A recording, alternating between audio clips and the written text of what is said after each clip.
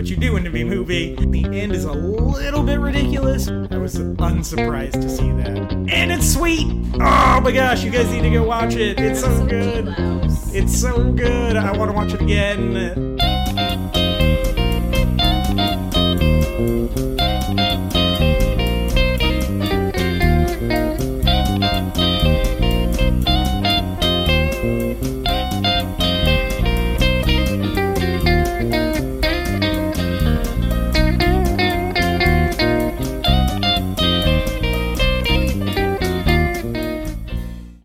Internet travelers, and welcome once again to the Before and After Show. As always, I'm your co-host, MJ Smith. And I'm your other co-host for another couple episodes, Corey Tyndall. Yep, Corey, this is your last set of episodes. It is. So you're going out on kind of a controversial one. Yeah, that's, I guess, how I want it.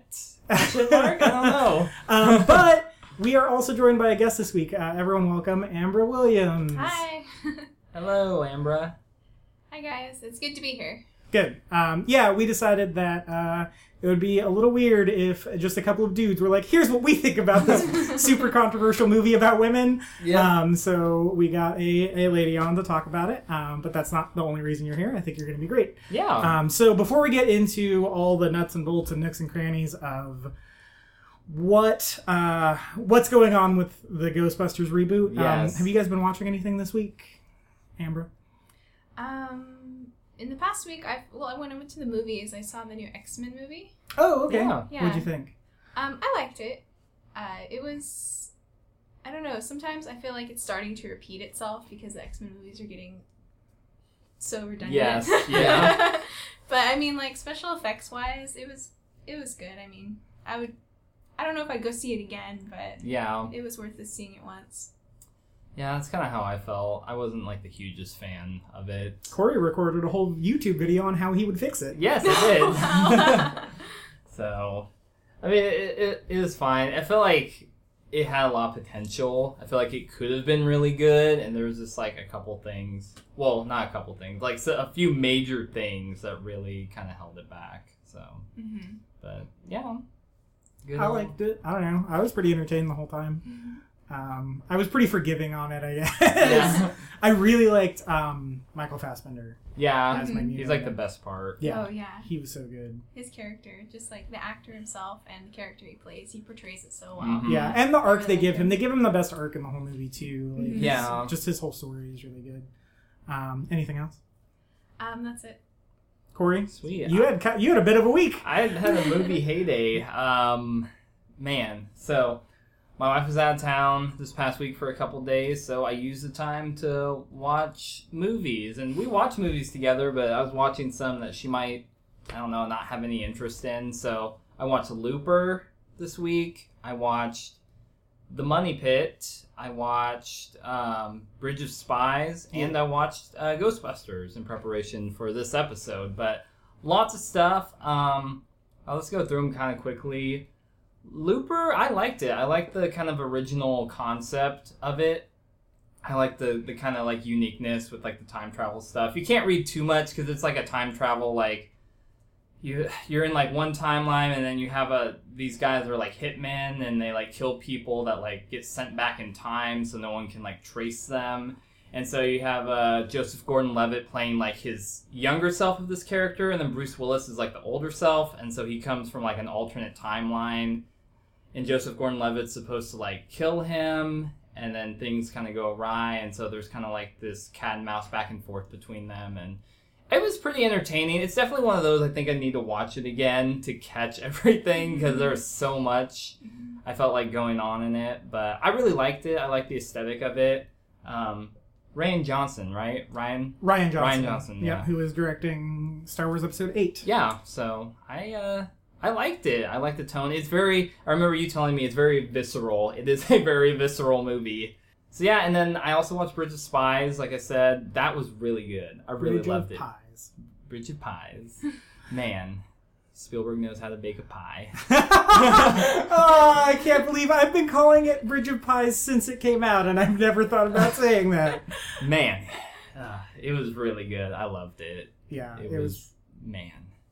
Spielberg knows how to do stuff. It's and it has a guy, I don't know if you heard about the BFG, We talked about it on our YouTube channel last week, but it has the same actor in it, and he's great. Oh, wow. Yeah. Mark Have you seen Rylance. either one of them? I haven't seen. Nope. Oh, okay. Not yet. So Yeah, Mark Rylance is. Oh, he's so good. He's such a good actor. man, Oh, wow. he's really good. So yeah, and then like I said, Money Pit. It's kind of a weird movie. I just kind of had a weird curiosity to watch it. It's just like absurd. They buy this house and like try to fix it up, and everything goes wrong. So it has Tom Hanks in it, so he's fun, but it's just absurd. Is that Meg Ryan in that one too? No, it's Shelley Duvall. yeah. I always think that. I'm like, no, not Meg Ryan.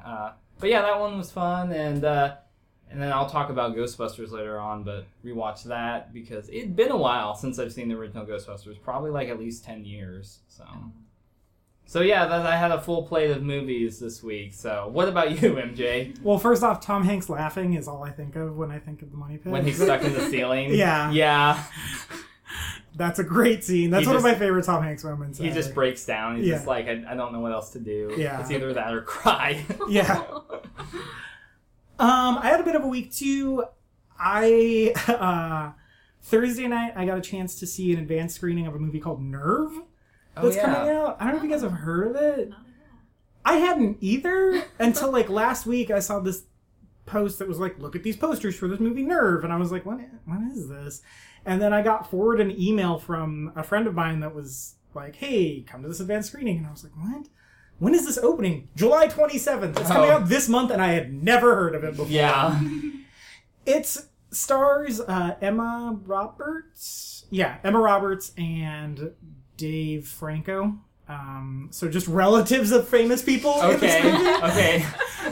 But Emma Roberts is this like high school senior on the cusp of graduation who her friends are like, you need to live a little bit. And there's this social game called Nerve. Mhm. That's basically, in the movie they describe it as truth or dare without the truth. Okay. So basically you sign up as a player or a watcher and you pay money as a watcher. You pay like $19.95 a day, Wow. which seems Whoa. outrageous. Yeah. That's a Um, bit much. yeah, to watch people, and you kind of choose. It's kind of like Twitter, like you choose who you're watching at any given Yeah. moment, and you vote on like dares for them to do, Mhm. and then they, like the person playing chooses whether to accept or to bail out. And Yeah.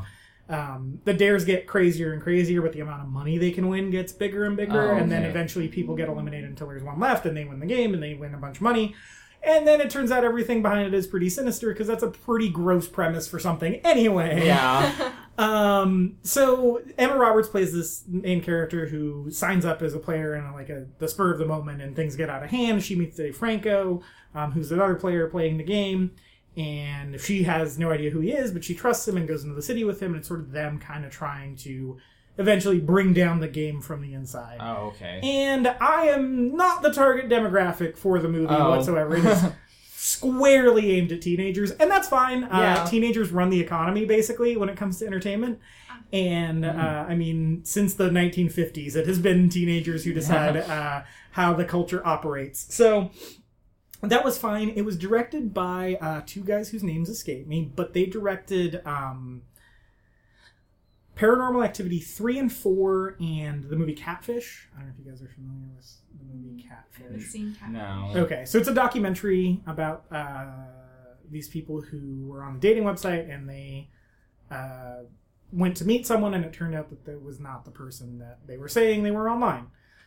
So if you hear like someone got catfished, that's what that means. Oh, okay. Yeah. I've Yeah. heard that before. Interesting. Yeah, that means that they met someone online, and then it turned out to like be someone that it wasn't. It's a trap. Yeah. Usually it's for extortion purposes. Oh. So they directed that documentary and then this, and so they kind of have a really good grasp on how, like, this is, I can't think of a better way to describe it, but kind of the verve of the internet, like the way online culture moves, because it's very fast, you know. Okay. And so that kind of permeates the movie in a good way. Yeah. I'm really fascinated by the way like new media is intersecting with traditional media. Yeah.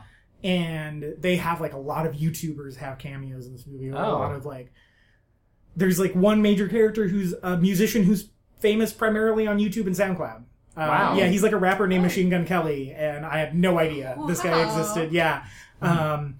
We didn't get embargoed on it, so we were free to talk about it. The movie's actually okay. It's not the best movie I've ever seen, but it's way better than it should be for like being aimed at the audience. I think there's a lot going on as far as how far is too far with our online culture, and just kind of the teenage experience right now. You know, I'm definitely not a teenager right now. I was a teenager 10 years ago. 10 years ago was the last time I was a teenager, but it's a much different experience from from when I was a teenager, you know.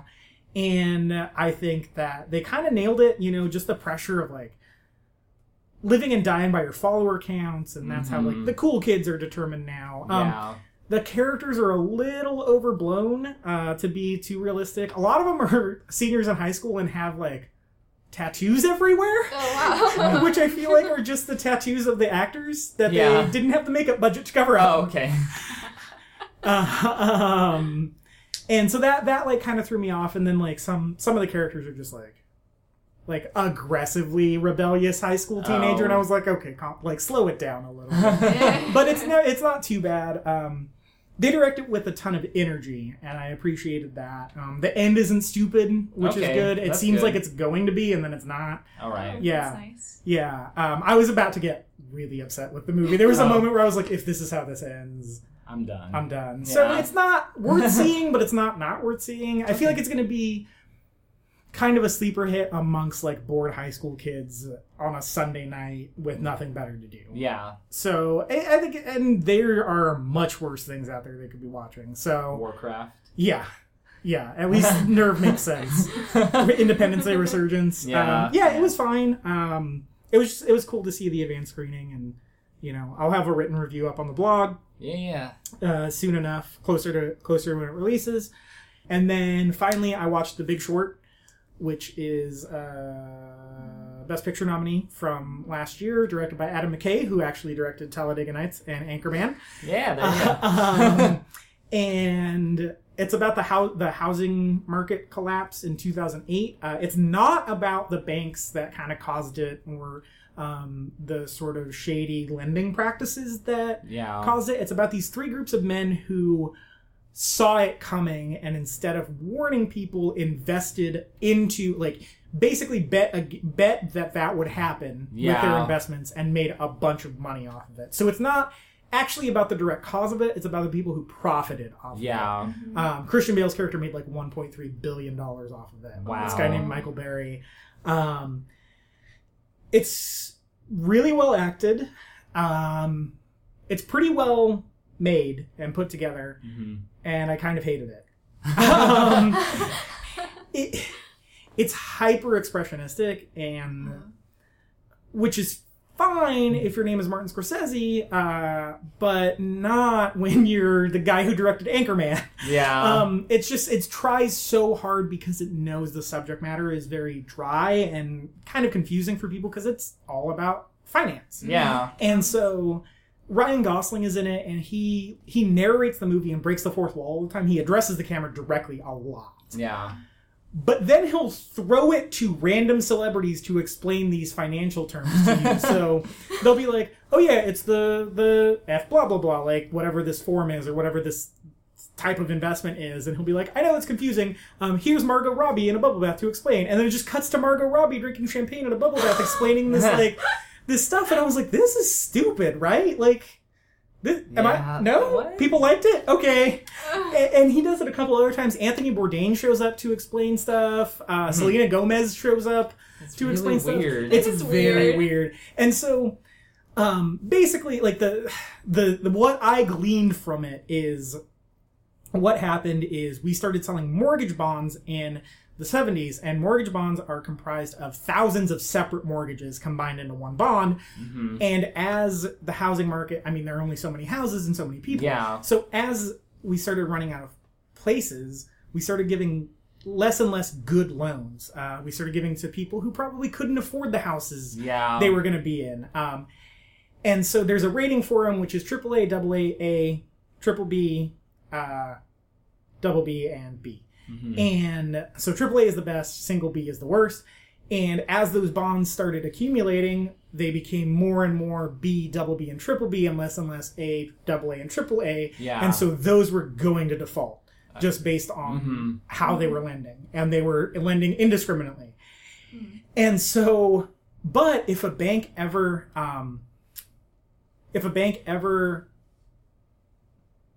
rejected a loan, and they said, oh, this is too low to even be rated a single B, they would put it to the side. They wouldn't deny the loan outright. They would put it to the side, and when they put enough of them to the side, they would produce it as a different broke, or as they would combine them all as like, this is just one, and rate that as a triple A.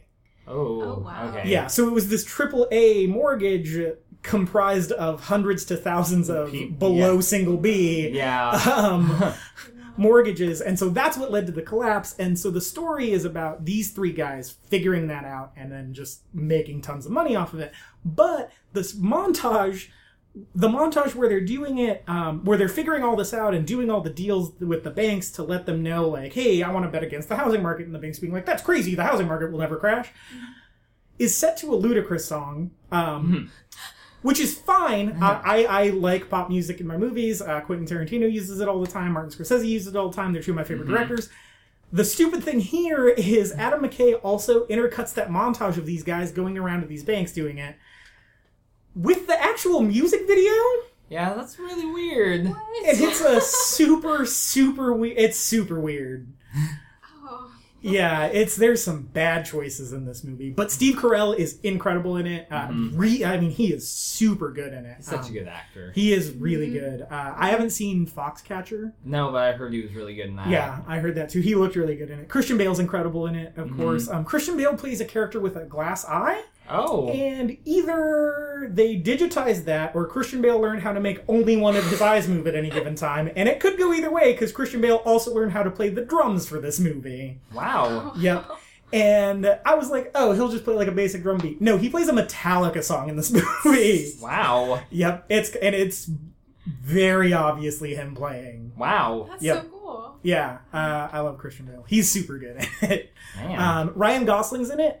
And it furthers my theory that Ryan Gosling needs to talk more in his movies because he was incredible in The Nice Guys. Yes. And he's really good in this. And he talks a bunch in this and The Nice Guys. And so just less not talking Ryan Gosling, more actual talking like Ryan Gosling because he's way more entertaining when he talks. He's just a better actor when he talks. I think that was all I watched. Wow. Yep. Full movie weeks. Yeah, for both of us. Yeah. Usually we talk about some news here, but we also have a before and after show film school to get to. We'll go to that, and then we'll come back from that and talk about Ghostbusters 2016 times. I ain't afraid of no ghosts. So we'll be right back. Corey and I will be back with before and after show film school. Yes.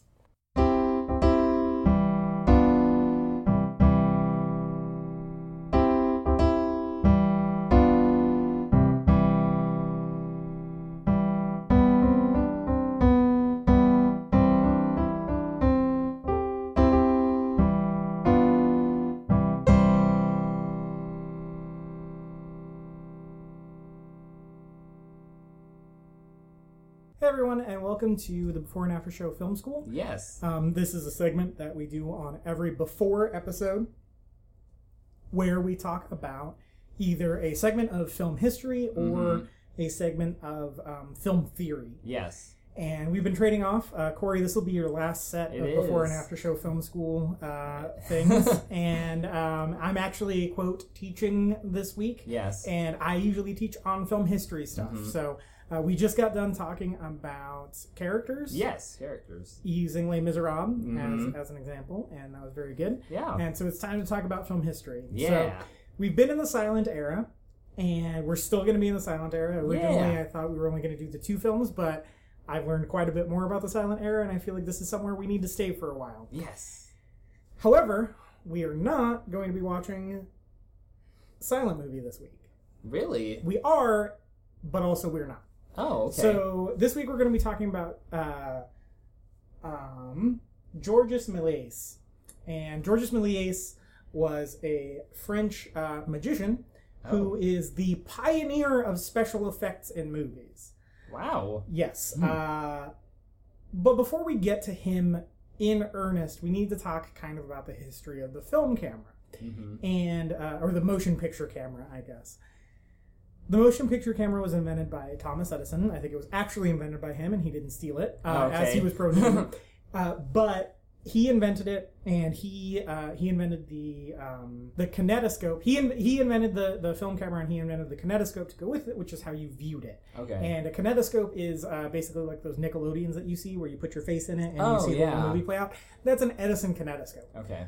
However, Auguste and Louis Lumiere made the cinematograph,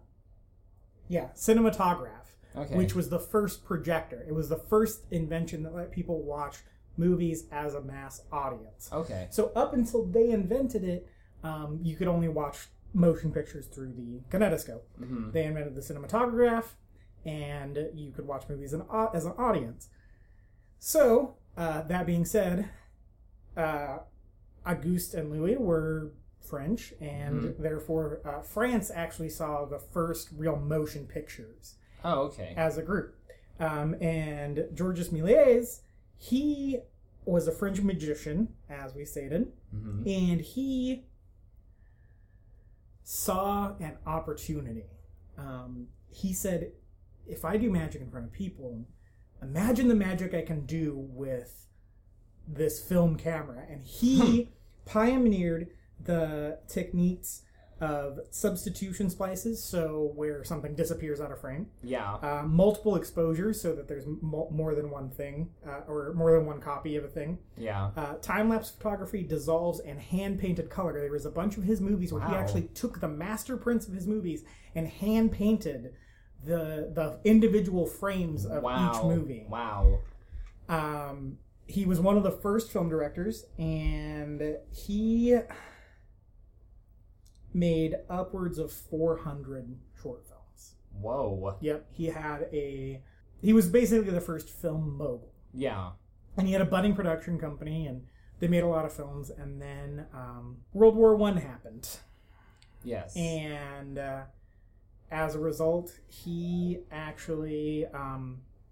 World War I devastated France. And because France was dealing with the war, he was unable to deal with... the film industry in France tanked. Yeah. And so he wasn't able to continue making his movies because no one was going to see them. Yeah. Understandably, because France was in a time of huge crisis. Yes. So in a moment of... complete desperation, he burned down his studio. Oh. And all of his master prints. No. So Georges Méliès, hundreds of his films have been lost to history. There are, I think, less than 100 surviving films. There are less than 100 surviving films in his catalog. Yeah. Of the hundreds he made. So it's kind of a tragic story. Ugh. So this week we're going to be watching A Trip to the Moon. Okay. Now this is a very famous short silent film. It's 12 minutes long. And it's the one, I'm sure you've seen the guy with the rocket. The moon has a face and the rocket sticking out of his eye. Yeah. If you've seen that image, that's from A Trip to the Moon. Okay. So there are two versions of it on Netflix. There's a black and white version, which is from the original masters, or one of the original prints that somehow survived. Yeah. The other version is on Netflix, and it's in color. It's not the hand-painted color, but it's in a close approximation to it. Yeah. And it's got new music. So we'll watch both of those. All right. Feel free to watch whichever one you want. I mean, it's 12 minutes. You should probably just watch both of them. Yeah. And see what the differences are. But the main film we're going to be watching, so technically, yes, we are watching 3 movies, but 2 of them total 24 minutes each. Yeah. The film we're going to be watching in earnest is Hugo.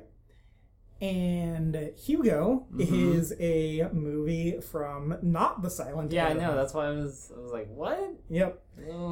Curveball today. Yes, and actually a little bit of a spoiler, but I don't care. Hugo is a movie from 2011. starring Asa Butterfield and Sacha Baron Cohen and Chloe Grace Moretz, Christopher Lee, and Ben Kingsley. Okay. And Hugo is about this kid named Hugo Cabret in 1930s Paris who he lives in this train station. He's an orphan who lives in this train station. Yeah. He's the one who sets the clock in there. He lives in the clock tower in the train station. And he befriends this lonely toy seller who is kind of this depressed old man played by Ben Kingsley. And it is revealed that Ben Kingsley's character is Georges Méliès. Oh, okay. And the rest of the film is kind of him inspiring Georges Méliès that he actually does have a beloved legacy of his work. Oh, wow. And that's that's the overall arcing story in the movie Hugo, which you would not get from looking at the trailers at all. It was actually kind of a twist when the movie came out. Oh. However, it's not a twist when you realize that Martin Scorsese directed this movie. Oh, okay. Martin Scorsese is one of the best directors of all time, and he this is based off of a book called, I want to say, the Invention of Hugo Cabret. Okay. And Scorsese took this on because Scorsese is an old film nerd. That is his thing through and through. And so to tell this story of Georges Méliès through this lens, he jumped at the opportunity for it. Yeah. I mean, he's one of the masters of cinema, Martin Scorsese. And really without Georges Méliès, he doesn't have a career. Yeah. Like, Martin Scorsese isn't a thing without Méliès pioneering this technology and these techniques. So in the movie, you get to see a lot of the techniques that he used, actually. Yeah. They actually recreated a bunch of his shorts for the movie. Wow. Yeah, they went back and tried to refilm them as accurately as possible. So you get to see a trip to the moon in this too, but it's not the full 12 minutes of it. There's kind of a montage of him making the movies, and you just kind of get to see what he was going for, and you see some of his movies. Scorsese is a huge film preservation guy. I think he's the leader of the National Board of Film Preservation. Yeah. It's kind of his passion. He's really out there and really liking to get the conversation going about this.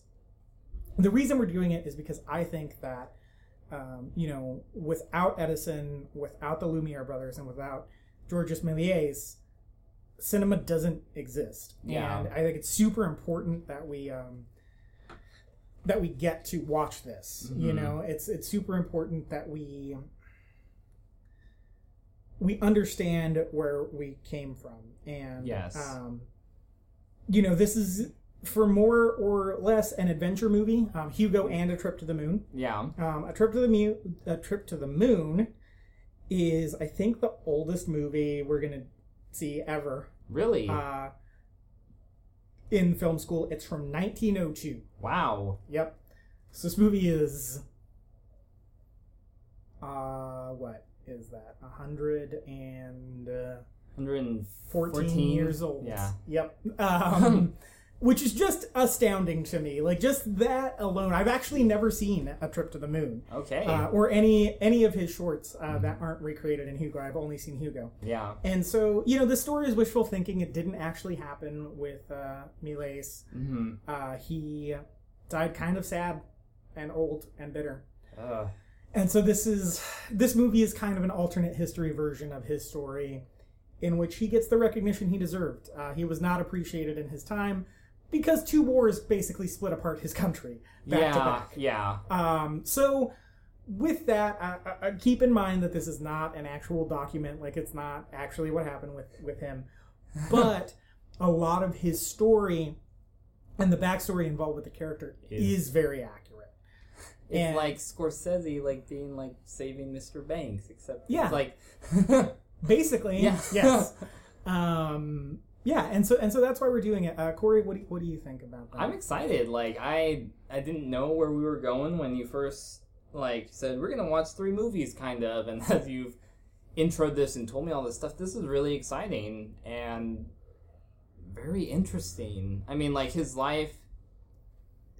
man, it's just like, it's so amazing, but then it's like tragic at the end. So it's just really cool that Scorsese has like created this film to kind of like honor him retrospectively, because it's like you were saying, it's like if we don't know our roots, it's like we don't know where we come from. It's like literally if these guys hadn't done these things, like we wouldn't have cinema like we do today. So I'm really excited to watch this. Yeah, and it's weird because Hugo is kind of billed as a family film, but I don't know, like it didn't do that well. Yeah. And I just don't know what the audience would be for this movie, you know? Yeah. Just given the subject matter, like, no, a lot of people still probably don't care about Georges Méliès, and they should, because if they see a movie now, it's because of him. Yeah. And I just think it's a story that needs to be told. Hugo is kind of a weird one for streaming. You can rent it for free, but only in standard definition on Amazon. Yeah. It's not actually part of Prime.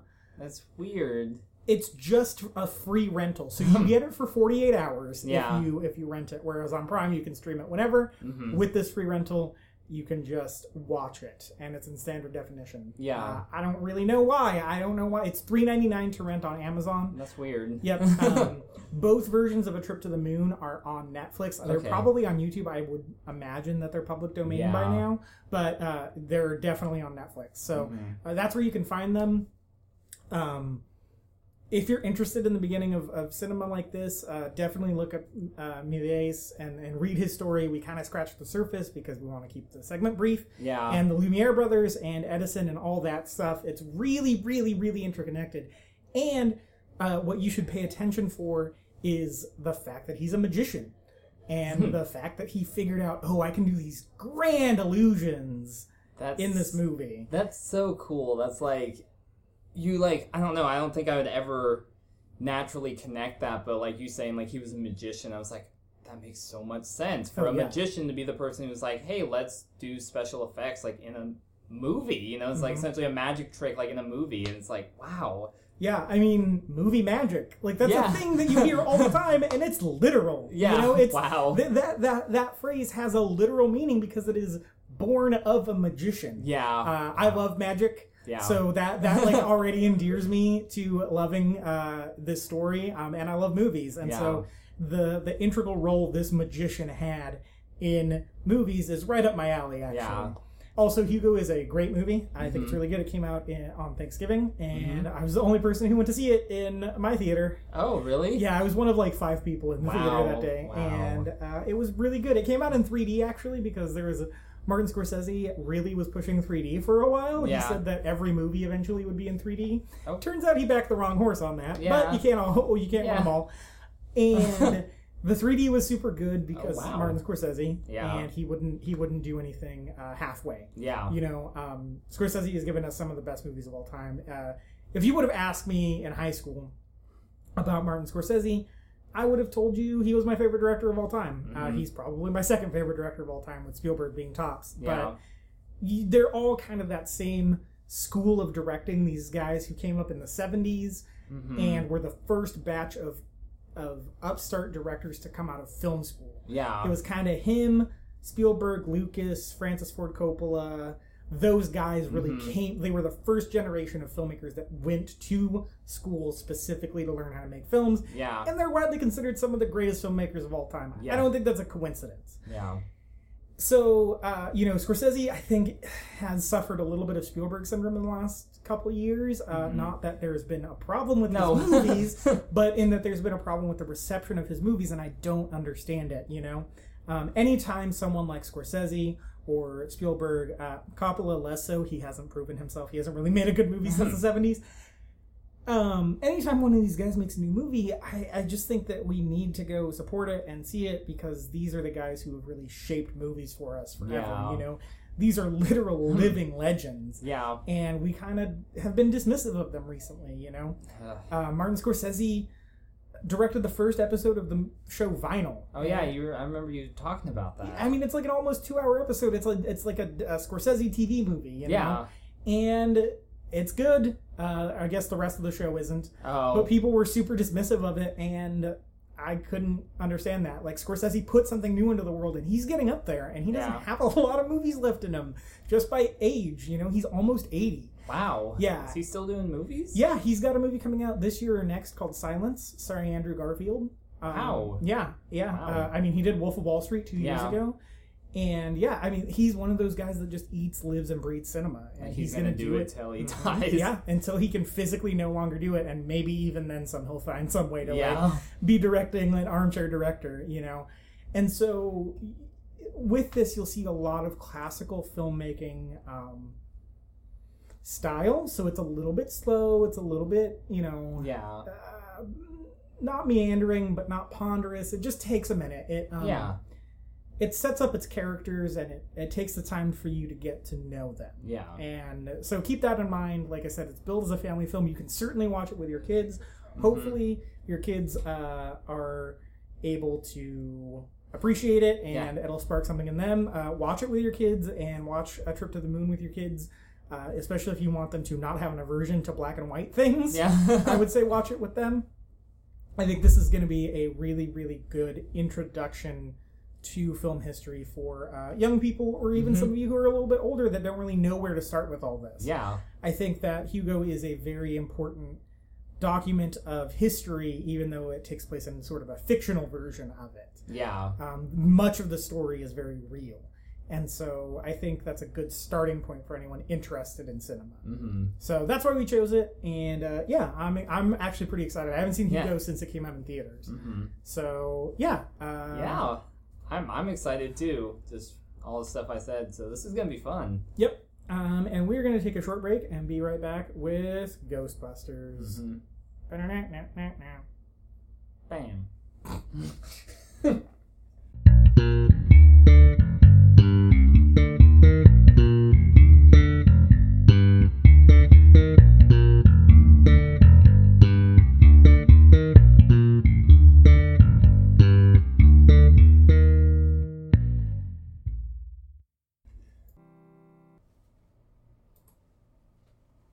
And we're back from film school. I hope you guys enjoyed that segment. I know it's 3 movies this week, but one of them is the same movie twice, and it's only 12 minutes long. So... not too bad. It shouldn't be too bad.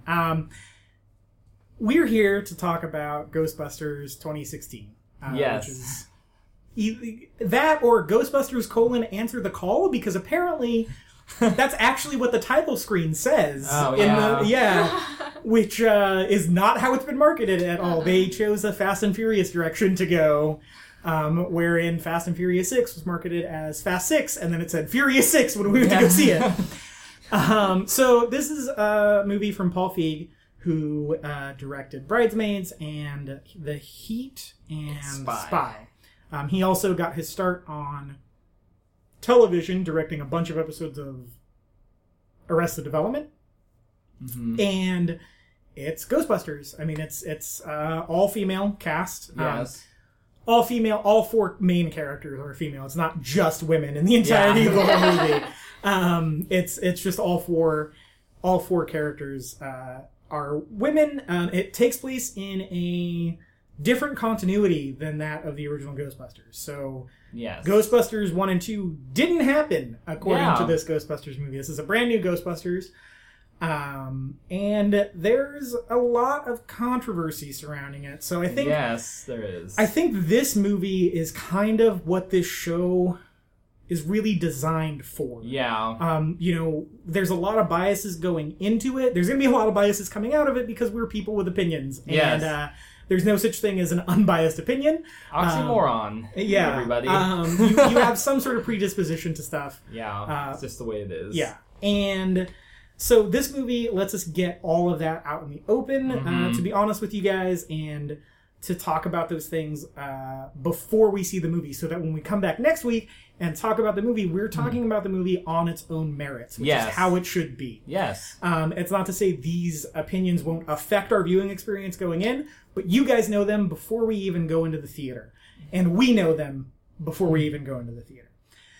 So, I guess to kick this off, before we really address this, Ghostbusters and Ghostbusters 2 are 2 80s movies that are beloved by a lot of people. Yes. Do you guys want to kind of talk about your history with Ghostbusters and whether you're a huge Ghostbusters fan or not really, or you've never seen them, or what. Amber, we'll start with you. Okay, I saw the Ghostbusters movies when I was a kid. So it's been a while since I've seen them. Mm-hmm. But I really like them, and just to think about this new movie coming out, it's different, but I'm excited to see what the female characters will bring to the story. Yeah. Corey, what about you? Like I mentioned earlier, I actually went back and watched Ghostbusters again this past week. Just the first one? Just the first one. And I mean, like, I saw Ghostbusters growing up. It's been a really long time since, like, I had seen them. And I just remember always kind of being like, oh yeah, Ghostbusters is pretty cool. And, you know, it's like I was more around when, like, the TV show was on, you know. But I don't know. I don't really have a strong, like, affinity. I think the Ghostbusters are cool, but how some people, like, really, really, really love Star Wars. I'd say, you know, I love Star Wars way more than the Ghostbusters or even, like, some other stuff. And so I guess going back and, like, watching it, I was just like, okay, you know, this is a pretty good movie. I think it holds up pretty well. I just don't have a lot of, like, personal nostalgia, I guess, with the film. But, I mean, like, on its own merits, I think it's a pretty good comedy. So, what about you, MJ? I like it. I saw it maybe 2 years ago. They were on Netflix for a minute. Okay. And I watched the first one there. And it's pretty good. I like it. Yeah. It's not something I really grew up watching. I guess sort of the Save New York movie that I grew up watching was Teenage Mutant Ninja Turtles. Yeah. So I have more of an affinity for that than I do Ghostbusters. I saw Ghostbusters when I was a kid. They're fine. Yeah. They're funny. They're well made. They're well scripted. They're well plotted. They're well paced. They're well acted. They're good movies. Yeah. I don't think that they're the greatest movies I've ever seen. There are comedies I like more. There are action movies I like more. But Ghostbusters is a perfectly acceptable way to pass the time. Yeah. I'm sure people are very mad about that. Apparently, according to everyone who's mad online, Ghostbusters is a beloved franchise. It is. MJ, what are you doing? Yeah, which apparently I was completely unaware of. Get out of here. Ghostbusters 2 is bad. Yeah, I don't think it's as good. I mean, like, I know it's not as good. I don't know. I mean, it's fine, I guess, but in comparison to the first movie, it's bad. I think it's just bad. I think it's... The climax of the movie is powering the Statue of Liberty with the NES gamepad and the power of music. But you know it's sweet. The power of joy. Like, just happy thoughts make the Lady Liberty go and punch a ghost. Or whatever happens in that movie.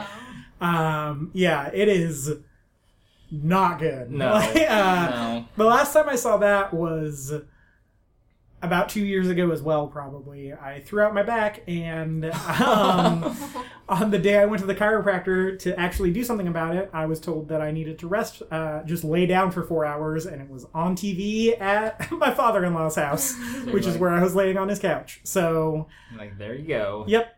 So I watched it on television, commercials and all, because I couldn't find the remote or get up to find it. Oh. So I was like, guess I'm watching Ghostbusters 2. So yeah, it's, for me, there's actually not a lot of stakes with Lady Ghostbusters, but there is for a lot of people. There's a lot of people who hold this, like kind of how, like, you hold Jurassic Park, right? Mm-hmm. Very much like, I don't want Ghostbusters, like, Ghostbusters has this great, like, spot in their minds, and they don't want that tarnished. Right. I think it's kind of like nostalgia for maybe their childhood or the movies of their childhood. Yeah. And they're just not wanting that tarnished. Yeah. Yeah, and that's actually where I wanted the conversation to go next. Is that a thing? Like, what? If so, let's use Karate Kid. Karate Kid is another beloved movie that was remade with Jaden Smith and Jackie Chan. Yeah, that's right. Yeah. And there was a lot of talk around the time of, like, oh, childhood ruined. But I mean, what are you guys' thoughts on that? Is that a thing? My wife's home. I mean, I kind of want to say, like, yes and no, more leaning towards no, because the original still stands. You can go watch the original Karate Kid. You don't have to go see, you know, Mr. Miyagi as, like, Jackie Chan, even though I love Jackie Chan. But you don't have to, like, really acknowledge that or see that it's there. But I guess some people are like, well, there is a property or an IP, and because a bad one came along, that kind of, like, mars the existence of it. But I don't know. That's kind of my take. Yeah, I mean, they're two separate things, you know. It's a different time, different age with this new movie coming out. Mm-hmm. And I don't know. I don't think it compares, but Yeah, it's a weird argument to me when it's like, well, I don't think this new Ghostbusters is going to end with the director coming out and being like, "Hi, I'm Paul Feig. Go out and burn every copy of Ghostbusters you can possibly find. This is the only Ghostbusters that shall exist in everyone's memory from this point forward." Yeah. It's not going to happen. And so the idea that this is going to tarnish your childhood or ruin it is absurd to me. And trust me, Jurassic World exists, and I Yeah. still love Jurassic Park as much as I did. Yeah. And I hate Jurassic World, and I don't think that tarnished the idea of Jurassic Park at all. Yeah. If anything, it Made it strengthened better. it. Yeah, Yeah. it made it better. So if this new Ghostbusters sucks, all that does is make the first one look even better. Yeah. If it's good, then it's a worthy companion to that. Yeah. So, yeah, it's an insane argument to me, and just kind of childish and dumb. Yeah. The next thing Yes. is the 4 leads are all women, and people are mad about that. Yes. Kind of going off of that, the first trailer that came out for Ghostbusters, kind of 3 months ago now, was the most disliked video in YouTube history.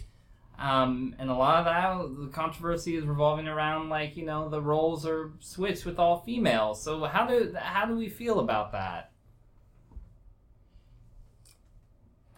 Well, I don't know. For me, being female, I mean, it's neat that all the Ghostbusters are female, but I mean, like you said, it's a different movie. It's a different take on the movie, but it doesn't. I don't know. I don't really see the controversy in it, but Yes, that's the correct answer. Yeah. It doesn't matter. Yeah. However, where do you stand on, like, there are a lot of people, and I haven't really, I guess, hashed out. I guess it depends on the day when you ask me. Like, why does this have to be Ghostbusters? You know, why couldn't it be just a new intellectual property that's these 4 women paranormal investigators, you know? Do you think that diminishes the fact that they're women, of like, oh, well, we're like kind of forcing them into this franchise that was traditionally all male? Like, why can't we just make something new that's for women that has this, or starring women that has this in it? Or does that even play into it at all? you know,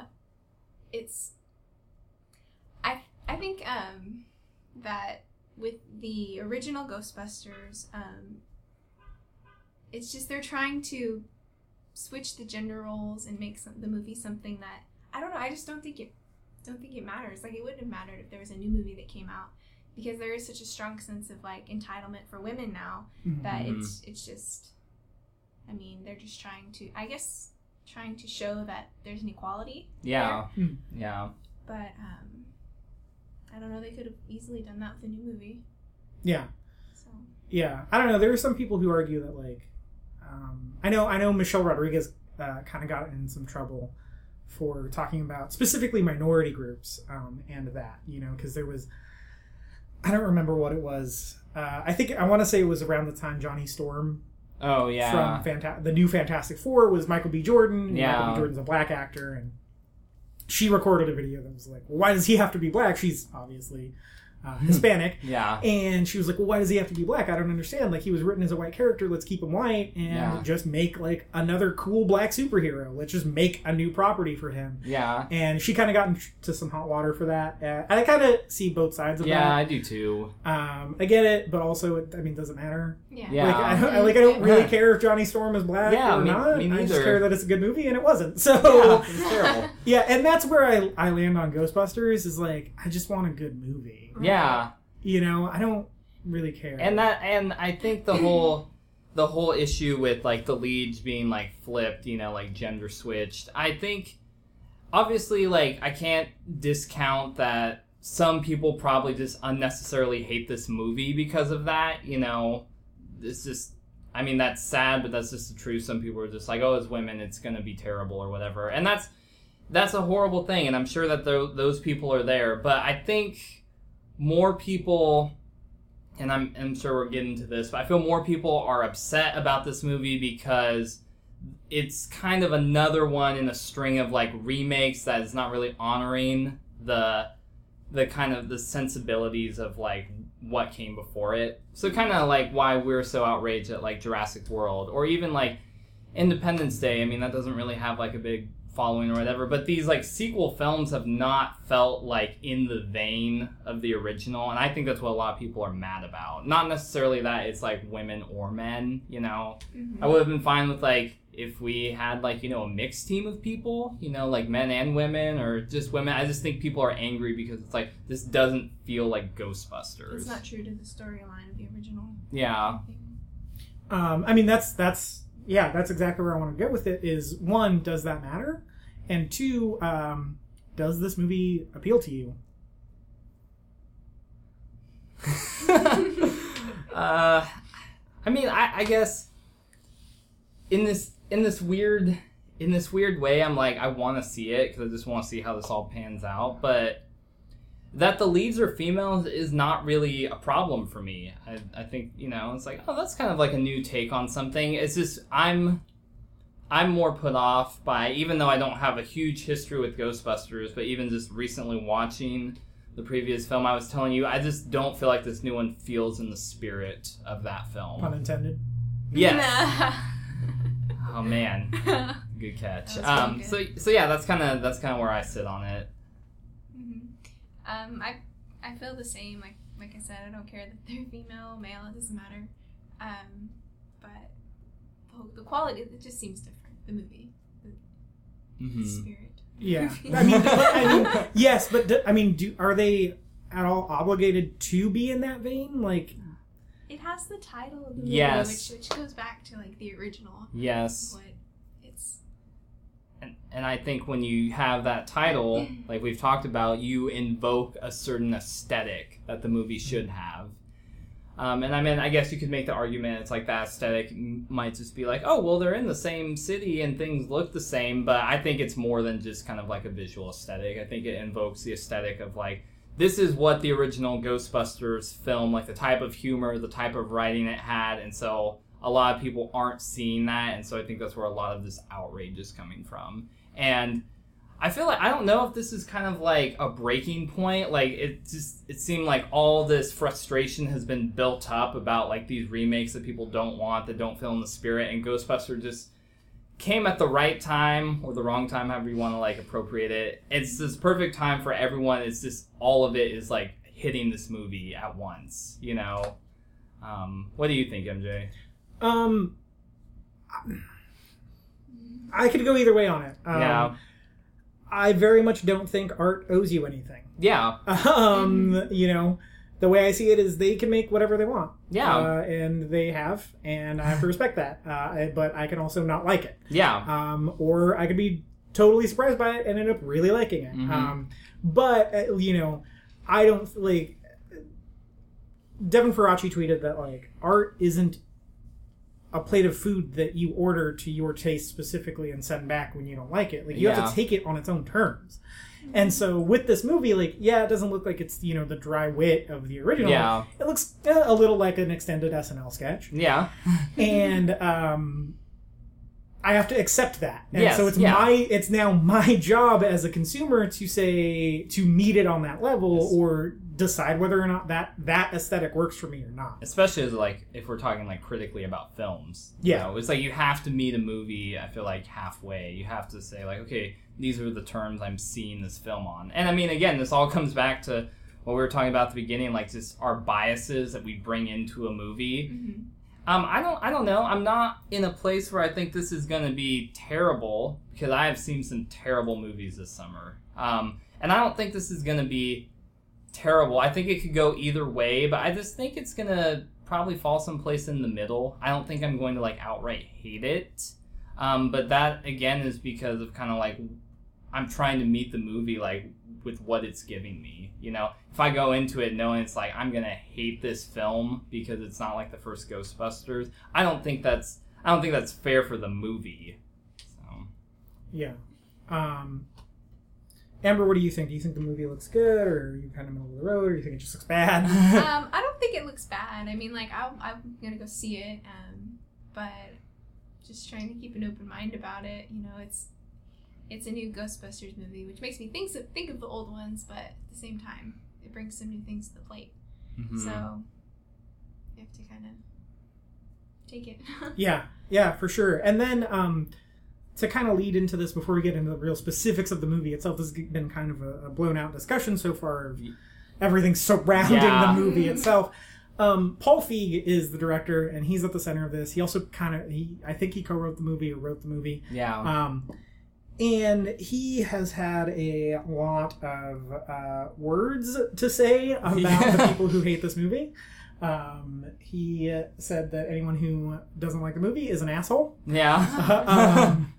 And I don't like that at all. I think that there is a certain sect of people who are just unwittingly hating this movie because it has women in it that deserve to be called that. Yeah. But that's not what Paul Feig is saying. Yeah. You know, Paul Feig he's kind of he's giving out these broad generalizations of to where it's, you know, if you say anything bad about the movie, you can be called a sexist or a misogynist or something. Yeah. You know, if you say, hey, it kind of looks like this black character in the movie looks really stereotypical, you know, he can say, well, that's racist. Or if you can say, hey, I don't find most of these women particularly funny. I think there's better female comedians. Yeah, I think there are funnier actresses you could have gotten. Well, now you can say, well, you're a sexist. And I don't find any of these women particularly funny. They're fine. I'm sure they're very likable women. I like Kristen Wiig. I like Melissa McCarthy. I always called her Megan Mullally. Yeah. But Megan Mullally is someone who I would love to see in Ghostbusters. Like, all-female Ghostbusters, I love Megan Mullally. I think she'd be great in this movie. You know, so I with Paul Feig saying all this stuff, I think it's creating this sort of dangerous precedent for what we're allowed to say as people who think critically about things. Yeah.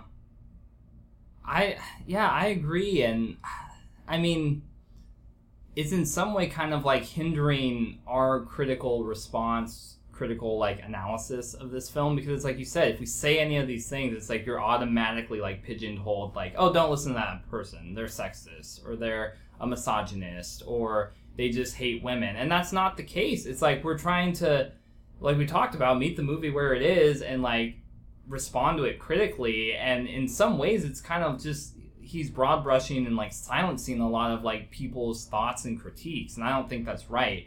And that's kind of scary, because it's like Ghostbusters has been this weird perfect storm, like in a horrible way, of all this stuff. And so it's like, I don't want this to be kind of the future of like, if we get another film that's made, you know, even if it's like a new original thing, and it's like, oh, well, if you say something about that because it has like a woman in it, it's like, you're sexist, you know? It's like that. I just don't think those things are like necessarily, it shouldn't be at odds like the way it is. Mm-hmm. And I think by doing that, the director is just using that whole sexist card to his advantage. Mm-hmm. You know? Yeah, especially what he's doing. Yeah, and I mean, especially because he's a man, it really feels like that. It really feels like he has this I mean, basically this female human shield he can use to block any criticism of if he made a bad movie. Yeah. And have you guys seen any of his other movies? He directed Bridesmaids, The Heat, and Spy. I've seen most of Bridesmaids. Okay. There you go. Have you seen any of them? I've seen most of The Heat. I haven't seen The Heat. Okay, what did you guys think of those movies? I mean, the parts I saw, it's like there was some funny stuff in it. I don't know. I wasn't I didn't think it was like terrible. I didn't think it was like fantastic or the best, but you know, the section I saw of the movie, so. I thought the Heat was pretty funny, but now that you mentioned that he did those movies, they all have strong female leads. I thought it was a good movie, but like I said, I didn't see the very end. Yeah, I saw Bridesmaids in theaters, and that's the only one I've seen. The Heat, my roommate was watching it, and I had a super bad cold, so I was just kind of like dying in my room. Yeah. And he had the disc from Netflix, and he was watching it. And so I walked out, and he had it paused, and I was like, "How is it?" And he was like, "Awful. I'm getting ready to turn it off and go to bed." And like we didn't have anything going on that day. Like there was like basically nothing else to do, and so even that he was like, "No thanks." No thanks. Bridesmaids I thought was boring, and I came out of the movie and I was like, I'm not a woman and I've never been married, because I saw it in theaters and it came out like 4 or 5 years ago. Yeah. But I went with a woman who had been married, and I was like, hey, what did you think? She was like, that was pretty boring. And also not how getting married is. That's not what it's like to get married. So there are funny parts. There are 2 hilarious scenes in that whole movie, but the movie's over 2 hours long. Mm-hmm. You need more than 2 funny sequences in a 2-hour-long movie. Like, yeah. You know, I'm definitely of the opinion that comedies need to be short to begin with. They need to be these sort of perpetual motion machines in order for them to work. They need to like be able to build jokes and keep hitting you with jokes. Like, I think the best comedies and the ones we truly remember are relentless with their jokes, you know? And so I think a movie that takes a lot of time to really get into the dramatic and the character stuff is a dramedy at that point. That's fine.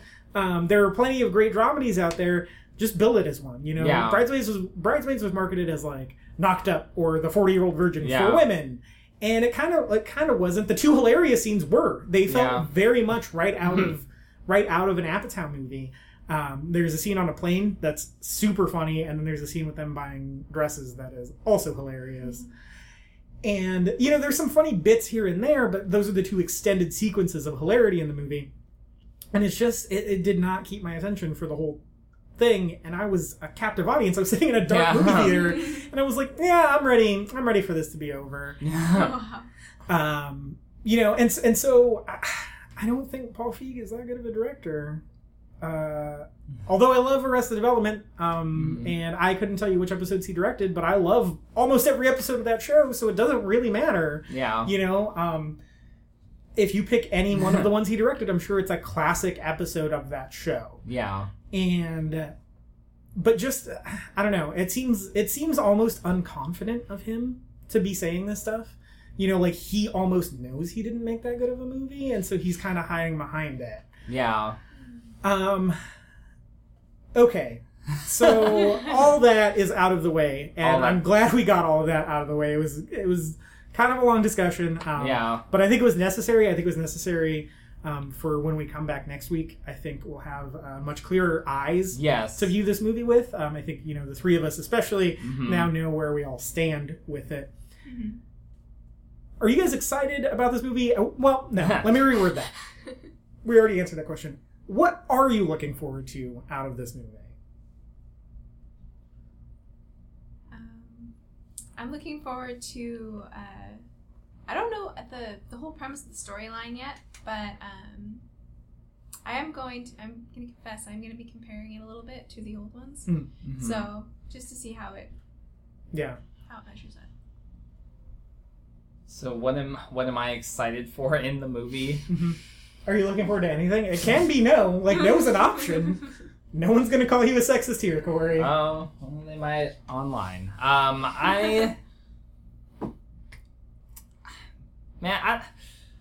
Maybe I don't know, maybe this is revealing of like nothing. I don't know. I guess excited to see how they use the Ghostbusters world. I don't know. I'm not a particular fan of really any of the actresses. I hear Chris Hemsworth is great, but oh yeah, Chris Hemsworth is in this movie. If I say that, you know, it's like they say I'm sexist. So I don't know. I guess it'd just be interesting to see how it compares to the other Ghostbusters movie. Like, just what did they do with it? Kind of how, like, for whatever, you know, it's like I didn't enjoy most of Jurassic World, but it was fun to see what they did with, like, the reference to Jurassic World, like that middle sequence when they go back to the park. So it'll be interesting to see if Ghostbusters kind of has a little kind of, like, sequence like that where it's like, oh, yeah, the other Ghostbusters movie. Especially when they said they didn't happen, right? Yeah. It doesn't take place in the same continuity, yet everyone from the original is in this movie. Yeah. Oh. They all have cameos. Yeah. What? What I know I said earlier that I don't find these women particularly funny, and I kind of lied. I'm really looking forward to Kate McKinnon's character. I think she's going to be great. She like the Egon in Yeah. this movie? Yeah. Okay. The one with the goggles. She looks like she's going to steal the show. Like, Yeah. I very much am looking forward to that character. I think if there's one character that I'm going to love in this movie, it's going to be that one or Chris Hemsworth. Yeah. I think Chris Hemsworth looks super funny in this movie. That's what he everyone keeps saying. He looks really, really funny in it. And then I really like the ghost effects in this movie. I feel like I'm kind of in the minority on that. Yeah. It's got this like cool haunted mansion vibe Yeah, to I'm it, getting that and too. I really like it. I'm super into that aesthetic, man. Haunted Mansion's my favorite ride at Disneyland, so that might have something to do with it. Yeah. But I don't know. I think those ghost effects look exactly how a Ghostbusters ghost should look in 2016. Because, I mean, like, in the first movie, like, recently watching it, it's like, you know, they use practical effects for some stuff, but there's a little bit of kind of weird CGI that's, like, dated. So I would like to see how they portray all the different ghosts in this movie. So. Yeah. Yeah, I mean, it's a short list about what I'm looking forward to. I hope the movie surprises me. It's getting me too. It's getting pretty mixed reviews. Embargo lifted at the time of this recording. Embargo lifted at 10 a.m. this morning, so all the reviews are kind of flooding out. I've seen good. I've seen bad. Yeah. The bad ones are actually bad pieces of criticism, which kind of make me sad. Yeah. And the good ones are actually really good pieces of criticism. The Hollywood Reporter gave it kind of a bad review, but I haven't read that one yet. Apparently that one's actually a decent review. There's one guy who did like a 15-minute video about why he hated the movie, and it's really bad criticism. Don't listen to him. It's first off, he broke embargo. He actually he posted his review full 24 hours before he was supposed to, so already I don't like that. Like, you have a contract with the studio at that point. You've come to an agreement to know that. And so this guy went out of his way to be belligerent about it, and so that's like not okay. And then he says that the first Ghostbusters movie is, quote, not in on its own joke, which is the biggest lie of the century. Yeah. I've seen people online saying that Ghostbusters is not a comedy. Oh, like this new one? No, the original. The original in general? Is not a comedy. Maybe they watched a different movie. Yeah, maybe. Oh my gosh. I don't even know how you could come to that conclusion. It's a comedy, it's got comedians, and it was written by comedians and directed by a comedy director. I don't understand. They were on SNL. Yeah, I don't know. Yeah. And then he also, oh gosh, that other thing in that video is he doesn't bother to know the names of the cast. So he just kind of he names all of them except Leslie Jones. He didn't commit her name to memory and then didn't bother to look it up. Like, he said he was going to, and then was like, never mind. And I was like, what? Yeah, you're right there. You're right there. Wow. It's really bad. It's really bad criticism. He also says that all 4 of the women came from SNL. Melissa McCarthy does not come from SNL. Yeah. So he doesn't know anything about culture, so therefore he can't properly read the text of the movie. So don't listen to that guy, but the reviews are real fascinating to read. I think this movie kind of has a lot of the same, in a different way, like, stigma that The Force Awakens had on it, because The Force Awakens, there was all this hype in comparison to the previous ones, and it was more of like, I felt people were on the other end of like, this is going to be the best movie ever, this is going to be the best Star Wars, and, you know, it's like, we came out of the other side, and, like, I like The Force Awakens, but I don't think it's the best Star Wars. You know, it had some problems in it, where I feel like Ghostbusters is, like, on the other end of the spectrum, where it's like, this is going to be the worst movie ever, and it has all this stuff, and it's going to be nothing like the original. I I don't know. I don't think it's going to be a terrible movie. I don't think it's going to train wreck, but it's like people have like these weird like expectations, or they don't check their expectations and even just like meet the movie halfway. And so I think that's a really important thing. Like if you're going to go see this movie, is to kind of be like, okay, whether or not I like Ghostbusters or like all the negative PR that's been around this movie, just try to like when you go see it, just objectively be like, okay, I'm going to kind of take this movie for what it is. I mean, and that doesn't mean like you don't notice callbacks to the first film, but kind of just like meet the movie on its own terms. I think that's really important for this one. Yeah, don't hate watch this movie. It's gonna be a waste of your time. Yeah. If you hate watch it, it's just you're gonna hate it. Yeah. You're gonna hate it. You know the eventual outcome of it. Yeah. Do as I say, not as I do. I hate watch Jurassic World, but I did it for the show. It was. I knew I was gonna hate it going in, but I was very upfront about it, and then I came back and I was like, "F this movie," basically. Did you meet the movie where it was, MJ? I feel like yes. It hated me. It hated me as an audience member, so I hated it. I think there was a good comparison you had about Star Wars. Mm-hmm. This being on the other end of the spectrum, I know Star Wars. I personally got a ton of crap online. Yeah. For thinking it was kind of okay. Frustratingly okay. For thinking it was frustratingly okay. People really didn't like that, man. And then 2 days later, I called Creed the best movie of 2015, and they really didn't like that. Oh. Man, did they not like that. Nope. Even though it was the best movie of 2015. So I think with this, if I do end up liking it, I might see some similar reactions online. That's how, or even if I say like it was fine, I feel like people are going to be like, "How can you say that?" Which I didn't know. Like the Ghostbusters community was so vocal, but now I feel like, but now I feel like all of their hate and a lot of that negativity that people have is rubbed off on like people in general, and so. I feel like there's a high probability of a lot of people going into this movie like with the predisposition of like this is going to be terrible. So plus all the other factors around it like we discussed. Yeah, Patton Oswalt, the comedian, mm-hmm. he said that he thought it was terrific on Twitter, and then people accused him of murdering his wife because his wife died earlier this year. What? Yep. Yeah, I know Dan Aykroyd got some hate for saying he liked it, and he said it was, I think he said something like, it's better than the original or just as good. And people were like, how can you say that? You've gone back on your own art. What? Yeah. Oh, wow. Yeah. Yeah, you should go read his Twitter. It was crazy. And I was like, that's so nuts. Ivan Reitman, who wrote the original and was super involved with it. He's actually an executive producer on this. He said he understands the hate on this movie, and people are mad about that. Yeah. And then he said that, like, that doesn't mean that I don't have faith in this movie. Like, I still think we made a good movie. Yeah. But I understand how people who haven't seen this thing yet think it's going to be bad. I don't think it's going to be bad. And so then they were like, oh, you hate the movie you produced? Well, you're just grabbing for cash. And then he was like, no, I think it's going to be a good movie. And they're like, oh, what? So you're just endorsing the thing willy-nilly? And it's like, well, there's no winning with you people. Yeah, I know.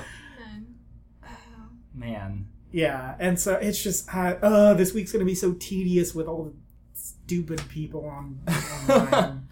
if you're involved in film Twitter at all, just stay away from your Twitter this week. Everyone's gonna be stupid and opinionated and dumb. Yeah, it's a weird time for this to come out. Yeah. I think just given how crazy the world's been lately. Yeah, and just all the... I feel like this movie, even if it didn't start out like that, there's been a lot of different social agendas like that have hooked their wagon to this, like... So, I don't know, just... If you go see the movie, just try to knock all that stuff aside and just watch the movie, man. Yeah, I hope this episode specifically... can help you do that. Yeah. I hope you listening, I hope you feel kind of at peace in some weird way with how you feel about the movie, and can actually, like, this was a good companion to help you kind of process all that before you go into the movie if you were planning on seeing it. And that's fine if you still think it's going to be terrible. That's fine. But just, like, understanding that, you know, just because you think it's going to be terrible and whether you go see it or not, it's like some of that is your bias. You know, that's not objectively, you know, we'll go see the movie and come back and try to give as, you know, impartial and like a critical perspective about it. And like we all have some bias, but knowing that like you have that bias and being able to set that aside, like even how you were talking about, I forgot about the movie, the housing market one. Big Short. Big Short. Like you said, it was really well put together, but it's like you didn't really like it. Mm-hmm. And, you know, it's like I think that's where people need to be on this movie. You need to be able to say, here's my biases, set them aside, watch the film, and then obviously you come back and you interpret the film through that, but just being able to say, like, maybe the movie isn't inherently bad, you know? It's okay, but my bias makes me, like, not like it, you know? Yeah. So. Yeah, I agree. Amber, do you have anything you want to say? No? No? Thank you for being here. You'll be back next week to talk about it? Yeah. Thank you for having me. It's been fun. Yeah, for sure. I am at MJSmith891 on Twitter. Amber, are you on Twitter? And I'm on Twitter at CatInTheHat49. Yeah, fun times. Yep, coming off a hack. Coming off a hack, yeah, that was weird, but everything is good to go now. You can email the show before and after show at gmail.com. Find us on YouTube. We have an episode about Secret Life of Pets this week. Yes, coming up. Yep. And then let's see what else. SoundCloud, iTunes, Stitcher, Beyond Pod if you're an Android user. Yes, that's the app I use, and it's pretty great. That Real Perspective. Thatrealperspective.blogspot.com. That's that REEL perspective.blogspot.com. You can like us on Facebook. Tell us what you think. Let us know what you think about this Ghostbusters movie. Yeah. There's a lot of thoughts. I wanna hear. Keep it civil. If anyone's D-bag on the comments, you will be deleted. Yes. Yeah, that's all I have to say about that. Be smart about what you're posting online about this movie. Yeah. Don't be a jerk to anyone. Welcome discourse. Welcome discussion, and welcome dissenting opinions. But don't be too salty about it. Yes, it's not worth it. Yep. I think that'll do it for us. Yeah. Thank you guys for being here, and until next week, go watch Ghostbusters. Any of them, not Ghostbusters 2.